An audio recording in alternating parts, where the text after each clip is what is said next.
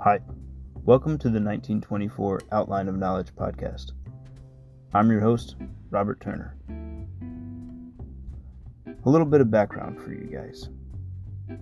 I've had a set of 20 books that have been sitting on my bookshelf for a long time.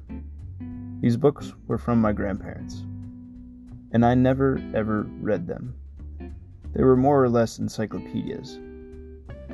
But the other day I got curious, and I just looked at the titles. Each book was roughly 500 pages, and I was wondering how one book covered physics, chemistry, math, medicine, while another book only focused on English poetry.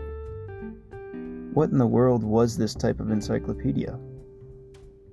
I cracked the first one open and found that the series is called The Outline of Knowledge, edited by James A. Richards and published in 1924.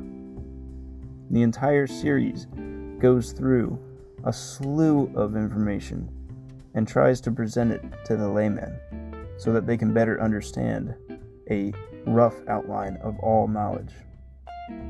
Now, I found that pretty interesting. So in this series, I'd like to understand, what were they trying to outline back in 1924? What was that rough outline of knowledge? What were people curious about? And what did James A. Richards think was important enough that the layman should understand?